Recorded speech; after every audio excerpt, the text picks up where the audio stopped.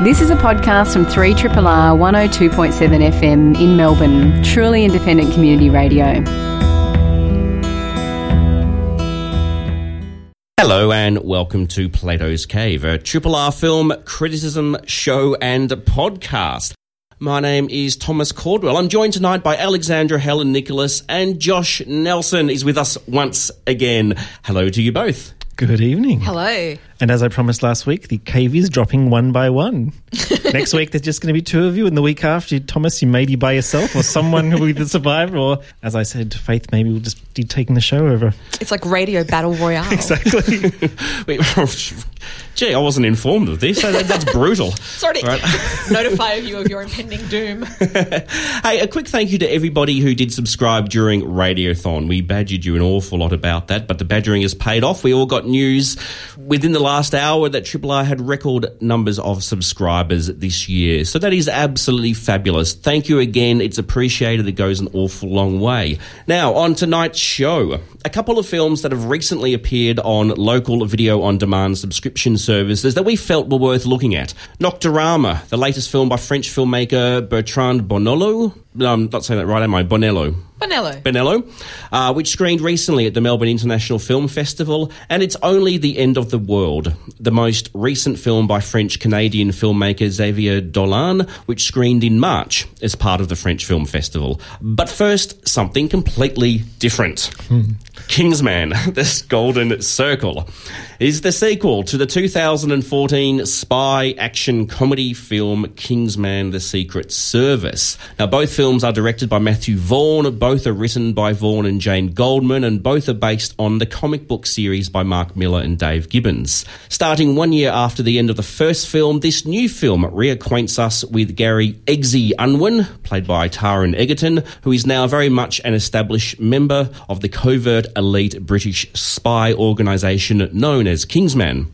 When a new threat in the form of an international drug cartel led by Poppy Adams, played by Julianne Moore, all but destroys Kingsman, Eggsy and fellow surviving member Merlin, played by Mark Strong, look for help in the USA.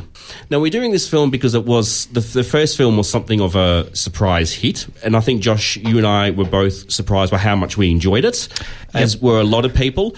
So we came to the film on the strength of how much we enjoyed the first one. Is this a confession? And Alex, you've seen this without having seen the first one, so I'm kind of curious to know what the hell you made of this film, not having ridden the wave of goodwill from the first film. I still love you both very much, and I have respect for you. There's a but coming here. I must admit, while I was watching this film, I was thinking, oh God, Alex. There's a particular scene you think that when you watch happens. everything. Oops, this is just Alex jumped the shark. The film jumped the Alex shark. It's I was hopeful that my experience with this film was simply because I was missing something that I needed to pick up from the first film. And I was quite excited at the words Golden Circle because it reminded me of that amazing tinned pineapple that I had when I was a kid. I was like, God, somebody please make a movie about Golden Circle, the pineapple company. They're amazing. This is like Tinker, Tailor, Soldier, Chav. This is bad news. I had major questions about my relationship to cinema. It's like, maybe we're breaking up. It's like the Quentin Tarantino Martin Amos mashup I never knew I hated so much. I had a difficult experience. I transcended. It's like I went on a trip. I wouldn't even call it hatred. I just disengaged from culture. It's like, does Julianne Moore really need money? We can, we're a little community radio station, but we've proven that we can pull the funds in if we need them. If Julianne Moore needs the money, we can help her out. She doesn't have to do this. That's where I went with this film. I thought she was one of the best things about it, though. I did enjoy her in it. You know what? I thought, Elton John swearing, that's something that I'm not going to get bored of. Bam, bam. Well, yeah. Well, I mean, Josh, I think you and I maybe are on the same page, as perhaps this was a tad disappointing. Yeah, I remember texting you as soon as I'd walked out of the original Kingsman going, have you seen it yet? It was a real guilty pleasure. I'm not sure if I should be confessing that before the show. I mean, this was a couple of years ago now. Yeah. I'm about to say something that I'm sure is going to be misinterpreted and no doubt will come back at me in some form. I don't think this film should have had female characters in it because I think they're treated with such disdain, and the lip service of the female characters. And I really need to emphasise that I actually think females should be in cinema. This is not what I'm saying. But given the quality and the calibre of the performance here, Julianne Moore is one of my all-time favourites. Her character as the antagonist in this film gets to do absolutely nothing. Emily Watson is in this film for about 30 seconds, and she's another stunning performer. And some of the other females... Well, Halle Berry has a horribly nothing part. Again, it's what a waste. Time and again, I don't think I've seen a film that has had such a high calibre of performers, all almost uniformly wasted, with the exception of Colin Firth, Strong, and the Eggsy performer. Egerton. Yeah. Oh, Egerton, sorry. Taron Egerton. I mean, Julianne Moore, Emily Watson, Jeff Bridges is wasted. He's one of my all-time favourites. Bruce Greenwood is also in this. Channing Tatum appears, and it's almost like you could only film him for a day, so you had to kind of cram in. You get the sense that a lot of those performances were one-day shooting, don't you? This feels to me like somebody has made a movie after, like... Purple Monkey Dishwasher. It's like somebody Purple Monkey dishwashed what a movie was, and like 15 people like whispered from ear to ear, and then somebody was told this is what a movie is, but through this kind of blur, and it's like somebody made a movie and they had no idea really what a movie was. They had all the bits in there, but it just didn't. It's so long. Yeah. It goes for almost 2.5 hours. And apparently the director had to cut it down from the original length as Do you know well. this film is it's almost exactly double the length of Gus Van Sant's Elephant, and I don't raise that because it's a point of comparison. It's like that is such a perfectly tight film. This film is double the length of Elephant. I actually wonder if this is a case, though, where there was an enormous amount of plotting that they then had to reduce and cram and condense down so much. That in a weird way, it may have been better as a longer film if they could actually let these characters and plot points breathe a bit more. But it's just kind of a jumble of this happens and this happens. Look, I didn't hate this at all, but I just found myself losing interest and kind of that sinking feeling. It was sort of a real superficial, I don't mind that I'm watching this, but the next day I woke up and kind of wish I hadn't seen it because it's taken the enjoyment out of the first film. I was curious about that, like how closely. I mean, is it a case? Because I was really is it a case that I'm just not getting this because I didn't see the first one? Like how directly is it? A few people have said this film is bigger and more outrageous and more controversial than the first film, but it's too much of a good thing. But there's nothing about this film that I think they build on with the first one. It's a step back from everything that made the first film so much fun.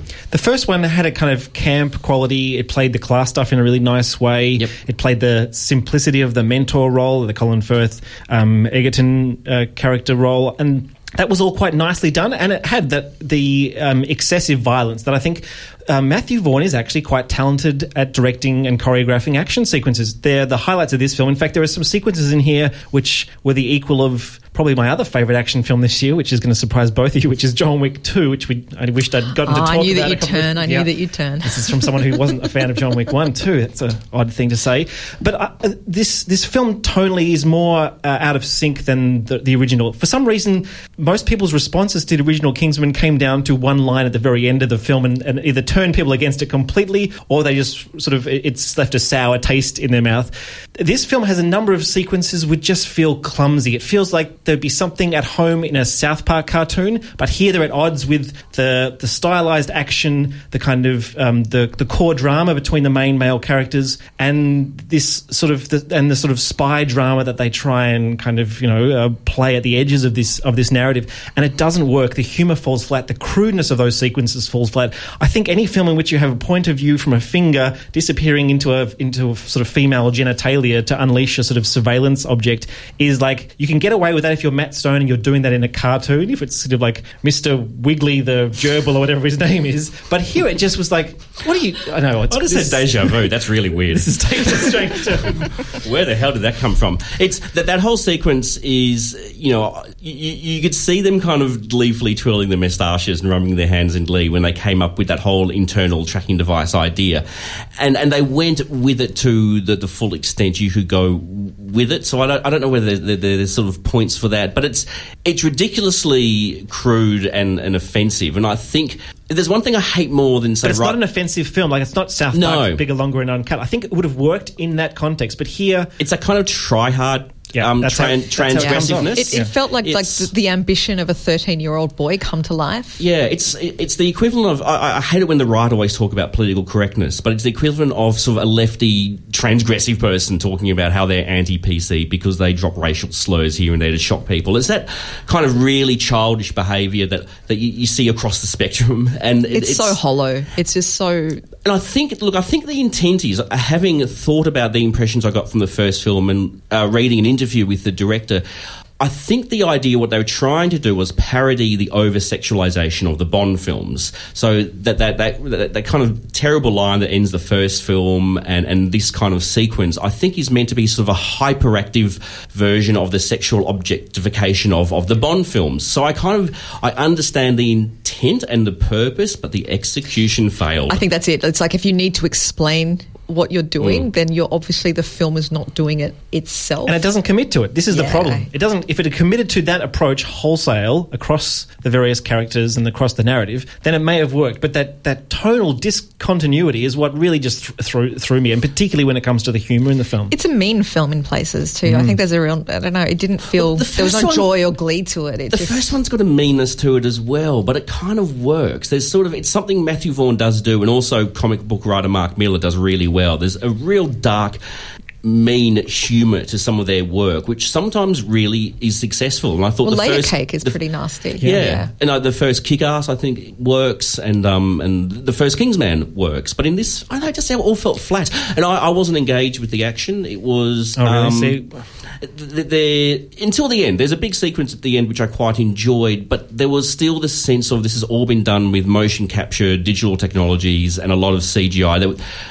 It was inventive, but I never got the rush of watching something real. For some reason, it sucked me in because it felt comic bookish in that way that it was. The CGI in it felt like it was frames out of a comic book, and the cartoonish aspect of the CGI, for some reason, given I normally criticise that, actually worked. Particularly the opening sequence, I really enjoyed. Actually, the opening was fun. Yeah, I'll give it that. But it's also the narrative frame of the drugs kind of cartel thing. It just fell flat. Whereas the first one had that benefit of the British class system as its kind of main sort of area in which it was trying to play in that realm. And the whole idea of the 1% exploiting the rest of the world. Yeah. But the drugs thing here was just ridiculous, and it was like, is this being conservative? Is this being kind of anti-conservative? It's just so muddled as well. Yeah. You know?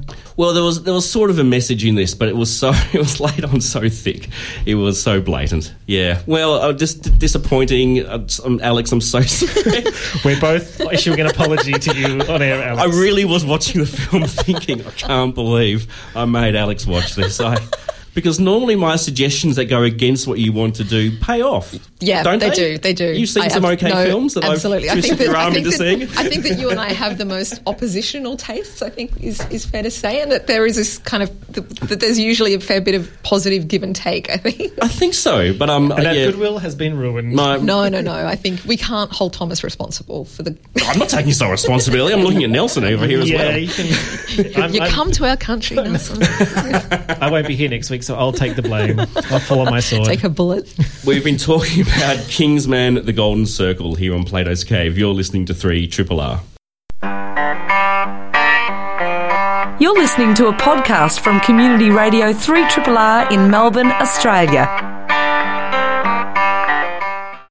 Nocturama is the new film by French writer, director and composer Bertrand Bonello. The film is roughly divided into two halves. In the first half, we follow various young people around Paris as they plan and carry out a series of synchronised terrorist attacks.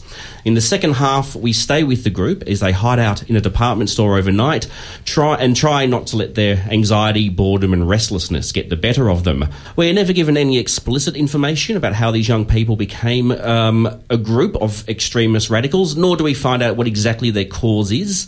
And while the film begins seemingly as if it's going to be a naturalistic thriller, it forms a more abstract shape as it unfolds. Its subject matter and style has divided critical response, which we saw when it screened at MIF, and I think Twitter exploded for those of us stupid enough to still follow film people on Twitter.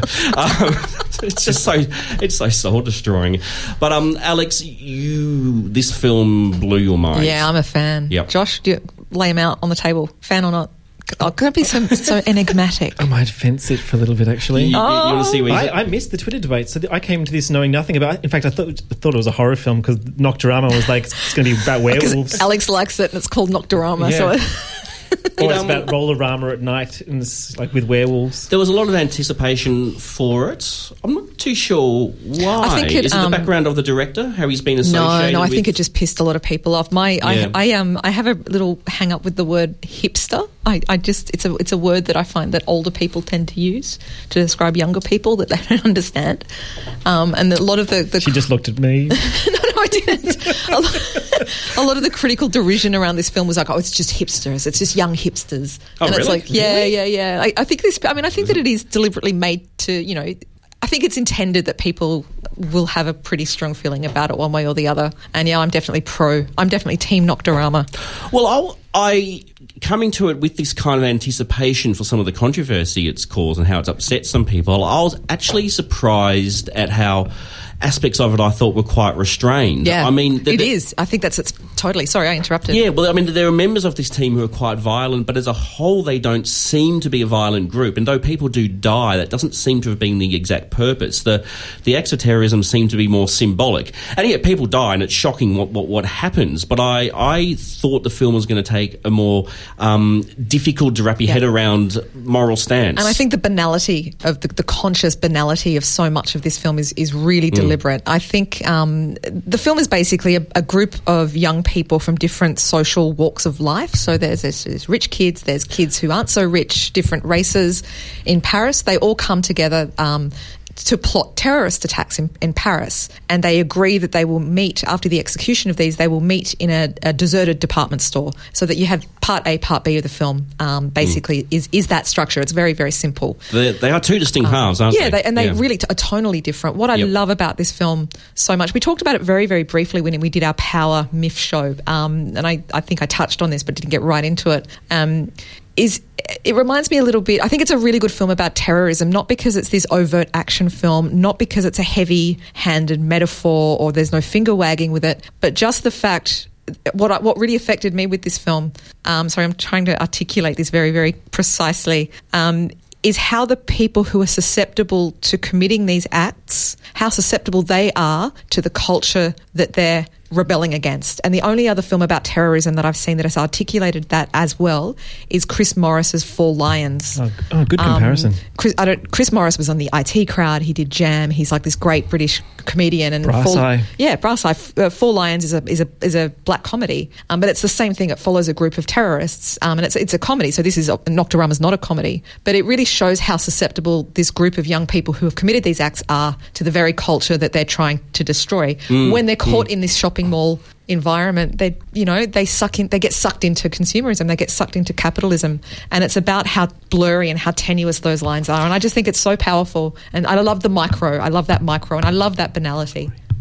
And there's an amazing kind of sense of having themselves reflected back to them. They see themselves as detached and maybe above it all, but there's some really striking stuff in the second sequence where they almost literally reflect back at us. It's not too much of a spoiler, but one kid sees a mannequin dressed identical to him, and that's one of my favourite images from the film. it's a beautiful image. And almost all the characters go through some mirroring process within the department store. I mean, I think you can look at it as an allegory. I think it allegorizes the revolutionary process. The way the structure of the film is the sense of excitement, the build-up, the anxiousness, the waiting for the event, and then the way the revolutionary moment after the revolutionary act or the terrorist act, or however you want to sort of interpret it, succumbs to its own decadence. So when we see these characters eating and drinking wine, they're kind of living in bathtubs, they're getting drunk, the way they are reincorporated in that cycle of consumerism and commodification, and also, kind of quite a telling moment, I think, which I really enjoyed, where they sort of bring in the proletariat. And of course, the consequences of that, I think, are quite symbolic in terms of the way it fits in with that overall allegory of the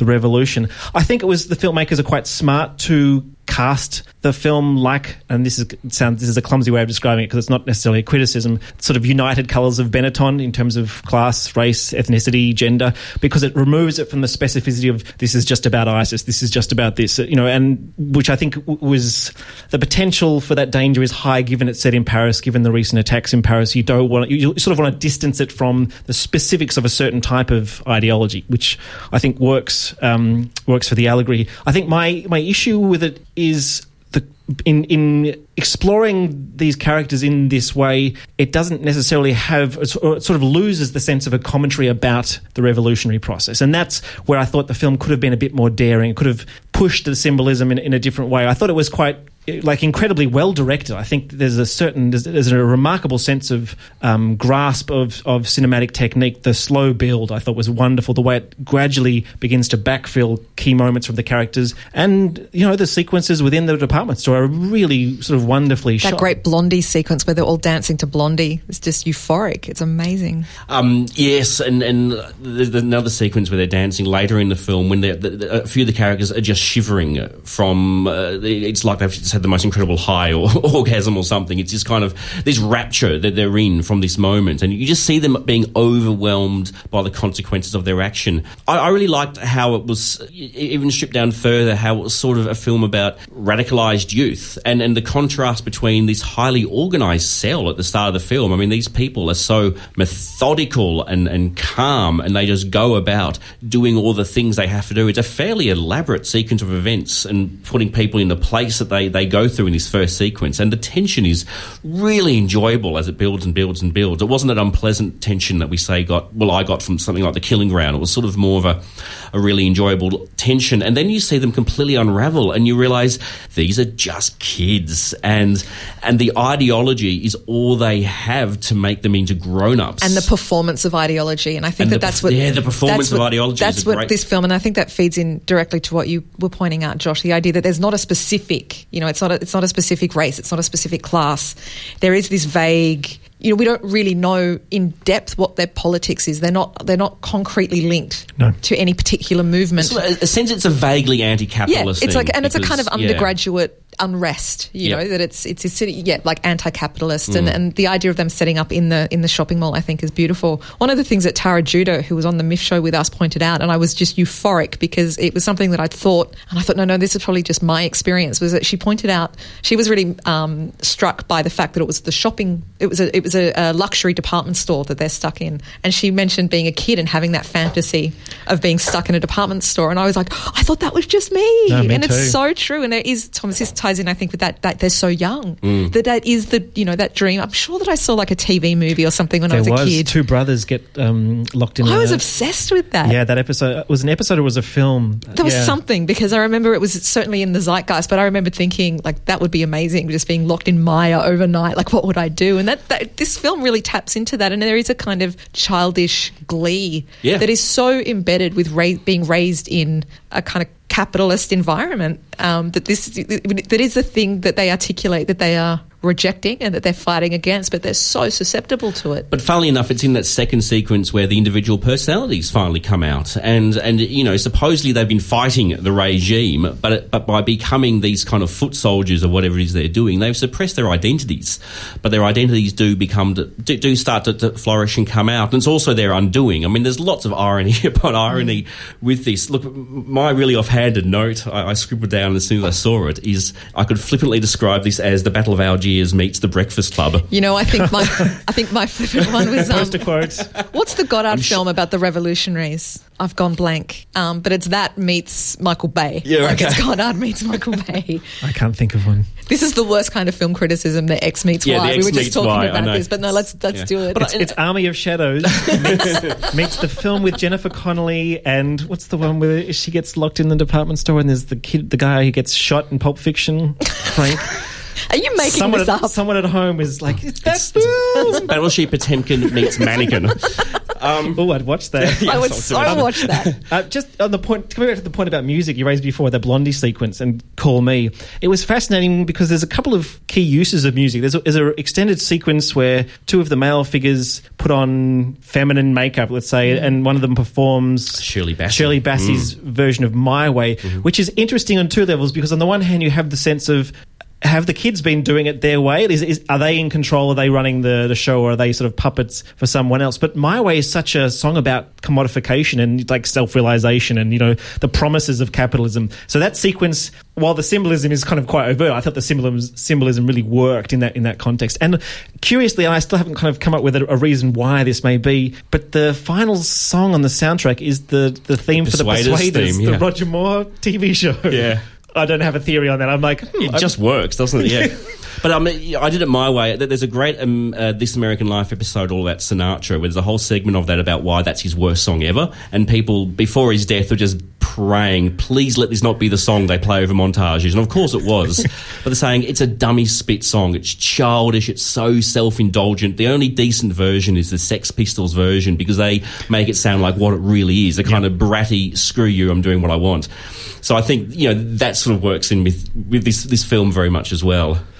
Sorry, I was just going to jump in. Since I missed the whole Twitter spat post-MIF, what were the major criticisms, apart from it being a hipster-type film, what were the major criticisms of the film? It's social media, so it's just, I hated it, it's a terrible film. Okay, you know, it wasn't in-depth. I can see, I think, because in what you mentioned, Thomas, before, it is set up as a really strong thriller. And like a really strong kind of 70s era... Definitely. Kind of spy. I think it evokes the Battle of Algiers even at the start. No, I think it does really deliberately sets. I think it's really deliberately playing with those generic conventions, and I think that there is there's a sense of loss in that it's not the film that it tells you that it's going to be, and I can imagine people being annoyed with that because it does. So there's a great scene where a young woman with a credit card that hasn't been signed in a hotel. It's nothing, but it's everything. You know, it's a very, very basic scenario, and the way that he just milks the tension in this extraordinary. You want a whole film of that. You know, and I can understand people wanting that film. Yeah, it's also it's not a traditional narrative either. No. So. Well, the film consciously rejects that exact narrative, and it's quite a brave move, I think, to set up a film and then to say, no, that's not the film that we're going to do. And I can see why that would piss people off. I still think the tension is there in the second half. I still think it really carries through in terms of that building anxiety of through the boredom, really, through the kind of banality. Like you said, banality, that's a perfect description. It's the banality of the act. That waiting, when it's all been this really intense performativity, then suddenly it's nothing. And I think that there is a really kind of tragic inevitability to this film, like there was in Four Lions too, that sense that you know what's coming. I don't think that's a spoiler. I think that it's very... No, you know where it's going quite clearly. Four Lions is a strange film. If you've seen Four Lions, it's a strange film to compare this to, but I think that they're both very good films about terrorism because they're not what we expect films about terrorism to be, which gives them room to play with ideas and to explore angles on the phenomena that we don't normally think about or talk about. I loved it. This is one of my films of the year. This is in my top 5 for the year. I just adore this film. Yeah, I'm so glad you made me watch it. So this week's Alex and Thomas make each other watch films they wouldn't have picked otherwise. You win. It's good. You win. Yeah, it's a really good one. 3 triple. It's Only the End of the World is the most recent film by French-Canadian writer, director, producer, editor Xavier Dolan. It's an adaptation of a 1990 play by French playwright Jean-Luc Lagasse about Louis, a successful 34-year-old playwright who visits his family for the first time in over a decade to inform them that he has a terminal illness. Upon arriving at the family home, Louis is confronted by a tsunami of emotions as his mother, brother, sister and brother's wife deal with their feelings of nostalgia, hurt, joy, resentment, jealousy, anger and love, all directed towards him. As the day goes on, Louis finds it increasingly difficult to find the right moment to tell them his devastating news. Dolan has assembled his most high-profile cast to date, with Vincent Cassel, Marianne Cotillard and Léa Seydoux playing 3 of the 5 roles in this tense and tight ensemble drama, which mostly consists of close-ups on the faces of the 5 characters. This has been Dolan's most divisive film to date, and it hasn't enjoyed at the same levels of praise as Dolan's previous films have, although it still has plenty of supporters. where do we all stand? Because Are you okay, Josh? You can have a little cry. Yeah, I will. Little man cry. you're on Team Dolan. I think he's wonderful, and this is an extraordinary film. I think he's, gush fest. Here But we go. should quickly mention to people. So his recent films are Mummy. Mummy, which we did last year. Yeah, and Tom at the Farm. And there's also Lawrence Anyways. I killed my mother. And the second one, which I always forget, Heartbeats. Thank you. Yep. Yeah, it's only his 6th film, and he's insanely young. Isn't he like Only 12 and a his half? sixth, How old is he? He's like Only a his baby. sixth. He's very young, he's very talented, he's very good looking, and he fulfills multiple roles in his films, although he didn't act in this one. He hasn't acted in his last 2 films. So I think there's a sense that the knives are out. People were ready to have a go at him. People have a real hate on for this guy. I don't get it. I think this is a masterclass I don't get it either. in terms of editing, in terms of the use of camera. You mentioned the use of close-ups. This is some pretty extraordinary cast, and this is some of the best performances I've seen from a lot of these performers. I've gushed about Marion Cotillard for years.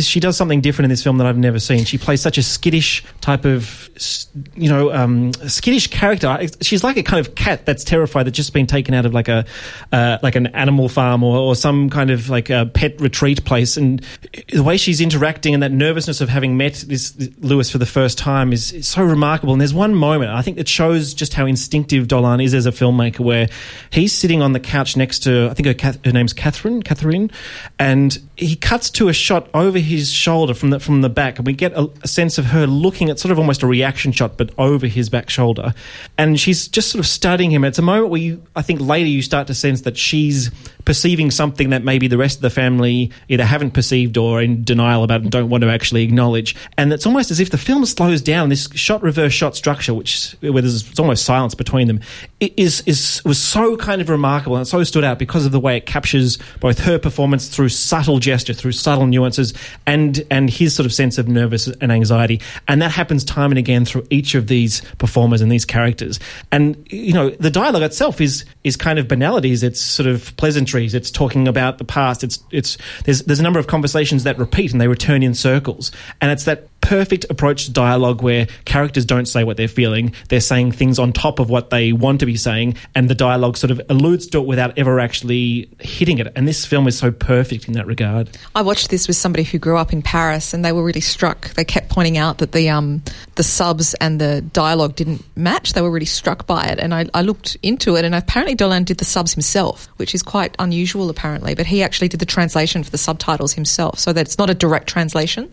He wrote the English subtitles to be more appropriate, I guess, so it's not a direct. And I really like that. Direct translations don't always work. Yeah. They rarely work. They rarely work. So that's a really unique. Look, I don't get the Dolan hate on either. I like this film. I certainly wasn't as struck by it as you were, but I don't think that I have any criticisms of it at the same time. I just think that he gets melodrama, and I just have so many bongs are packed for that. Like, he understands Finally, yes, we're waiting for someone to mention the catchphrase. He just has such a deep understanding of the potency of melodrama, and why it's important, and the politics of it. And, I don't mean like capital P politics, just the personal politics and the gravity of it, and the importance of it and the heft of it. He's a really old school melodramatic filmmaker in the, like Douglas Sirk and Fassbinder. Like, I think he's that level. He's kind of understanding of what melodrama is and what it does. This film is unapologetically a melodrama. Yeah. It's not something else with elements of melodrama. And I think that maybe it's just that. Maybe that's why it pisses people off, because he's unapologetically a melodramatist. I don't even know if that's a word. It is now. The funny thing is, melodrama is probably one of my least favourite genres. Yeah. I don't dig it. And I always come to Dolan's films a bit tentatively. I'm not a fan, and a couple of his films I haven't engaged with, but I love Tom at the Farm. I really like Mummy. And then hearing that this one wasn't warmly received, I saw it reluctantly, and it blew my mind. I think this is an astonishing work, and I'm bewildered that it has had such a poor reception, because it is so beautifully crafted. I mean, just the act of putting all these isolated characters into these isolated, tight close-ups for most of the film is visually profoundly effective. It is such a powerful technique, and he obviously is somebody who knows film style backwards, and maybe some of my hesitation towards him in the past has been, I think he's overplayed the cleverness of his film style, but this all complements the work so perfectly. And it's extraordinary that this is based on a stage play, and you kind of feel that, and you don't care. Like stagey films sometimes. I think he's kind of unapologetic about that. This is a real strong ensemble. Like I love the fact there are just 5 characters, and yet so much of the themes and the dialogue and the characters feel like classic Dolan characters. I mean, the mother could have been out of any of his other films. He's so good at these mothers of adult children. I think that's his superpower. Yeah. Like he could just direct those women, and just an extraordinary. It's the performances that they give him, and that it's just an incredible collaborative. Obviously, in Mummy, I think that's sort of a kind of case in point. But here, I think it's just as strong. And like you said, Josh, that dialogue, and maybe this is more from the theatrical tradition, where what they're saying is not what they mean, but these actors give such powerful performances, you totally understand what they mean. I mean, Vincent Cassel is also a terrifying force of nature in this film, and the way he belittles his wife is so appalling, and yet by the end of the film, your heart is also breaking for him because you just see the pain beneath this rage. I mean, this is such a strong work. Sorry, Vincent Cassel, I had to pipe. Yeah, you go. That's your segue point. You're going to yellow card me. No, go for it. I think in many ways Cassel's been working towards a role like this because it's so consciously. Even if you've never seen him before, I think that you would be quite struck by the performance. But if you are perhaps like me, familiar with his work, it really feels like there's been this kind of build-up or this momentum towards this point where so many of his characters are these kind of hyper-aggressive, hyper-masculine, and there's always some kind of spectacular, not a finale, but, some kind of spectacular outburst. And here this film scales that right down. And I think that Partisan, the Australian film from a few years ago that he did, used his broader persona in a really interesting way and in a really powerful way. And I think Partisan's one of the best films about fatherhood that I've seen in years. But I think this film uses Cassel just as strongly in that he brings that intensity to it. And you know that there's going to be some kind of Casselian explosion. And it's so low-key, really, in terms of his other films.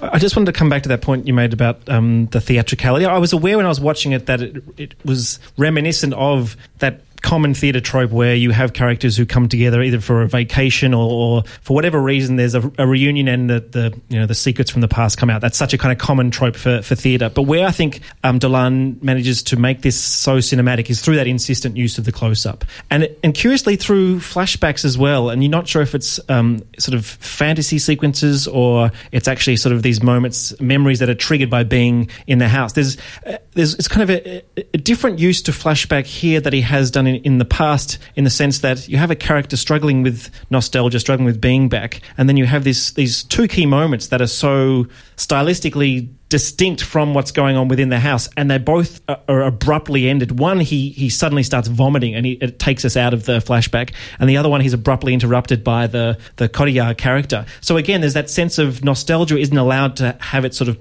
pervasive sort of fantasy sway. We're actually brought back to reality consistently. And again, it's just that smartness of the filmmaking techniques, and I think you're right, it comes back to the way he toys with melodrama in different ways. And I thought the use of music here, which I know when we reviewed Mother, there was sort of a difference of opinion in terms of the use of popular music. But again, here I think it's really profoundly interesting. Yeah, that was my only downside. I really struggled with Mummy. I really, really struggled with the use of music in Mummy. And it just worked here. I don't know. It was the same kind of trick, I guess, the same kind of approach to using these kind of pop songs. And I feel like similar to Tom at the Farm, the style was in service of the narrative better here, I think, rather than being overtly flashy. I mean, there's some great moments in Mummy, but they always felt like this is our big moment of film style, where I think, me personally think so anyway, where this film and Tom at the Farm felt more like traditional film. Maybe I'm just a traditionalist. Did you guys cry? Did you have a big cry at the end? I felt pretty upset. I was pretty wobbly. I had a little wibble. It snuck up on me, and again, I think that's the potency of him as a filmmaker, that it doesn't go for the arch obvious sentimentality, and that at the end, when things don't necessarily blow up in the way you expect them to, that for me is what makes things more powerful. I was trying to think of a kind of an analogy, and I think it's, if you can imagine like the teardrop that teeters on the edge of your eyelid but doesn't sort of spring forward, that moment where you're not sure and the tear could kind of go back in, or it can kind of cascade and unleash a torrent of tears. That's pretty much where I was at the end, and then it finished, and I needed sunglasses because there was a torrent of tears.